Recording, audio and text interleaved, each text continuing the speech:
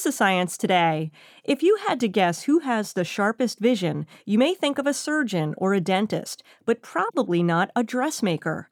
But according to University of California, Berkeley neuroscientist Adrian Chopin, it's dressmakers who have the best stereoscopic vision.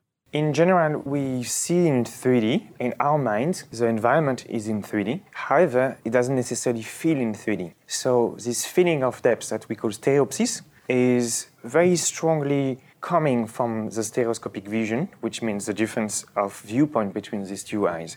But how do we use it in our daily lives? It's very important in grasping objects. That's because you need high precision when you put your finger on an object, not to crush it or not to miss it. You also need it for driving, especially when you're at night. Chopin and his team are working on developing tools like computer games that could help people with sight disorders to improve their stereoscopic vision skills. For Science Today, I'm Larissa Brannon.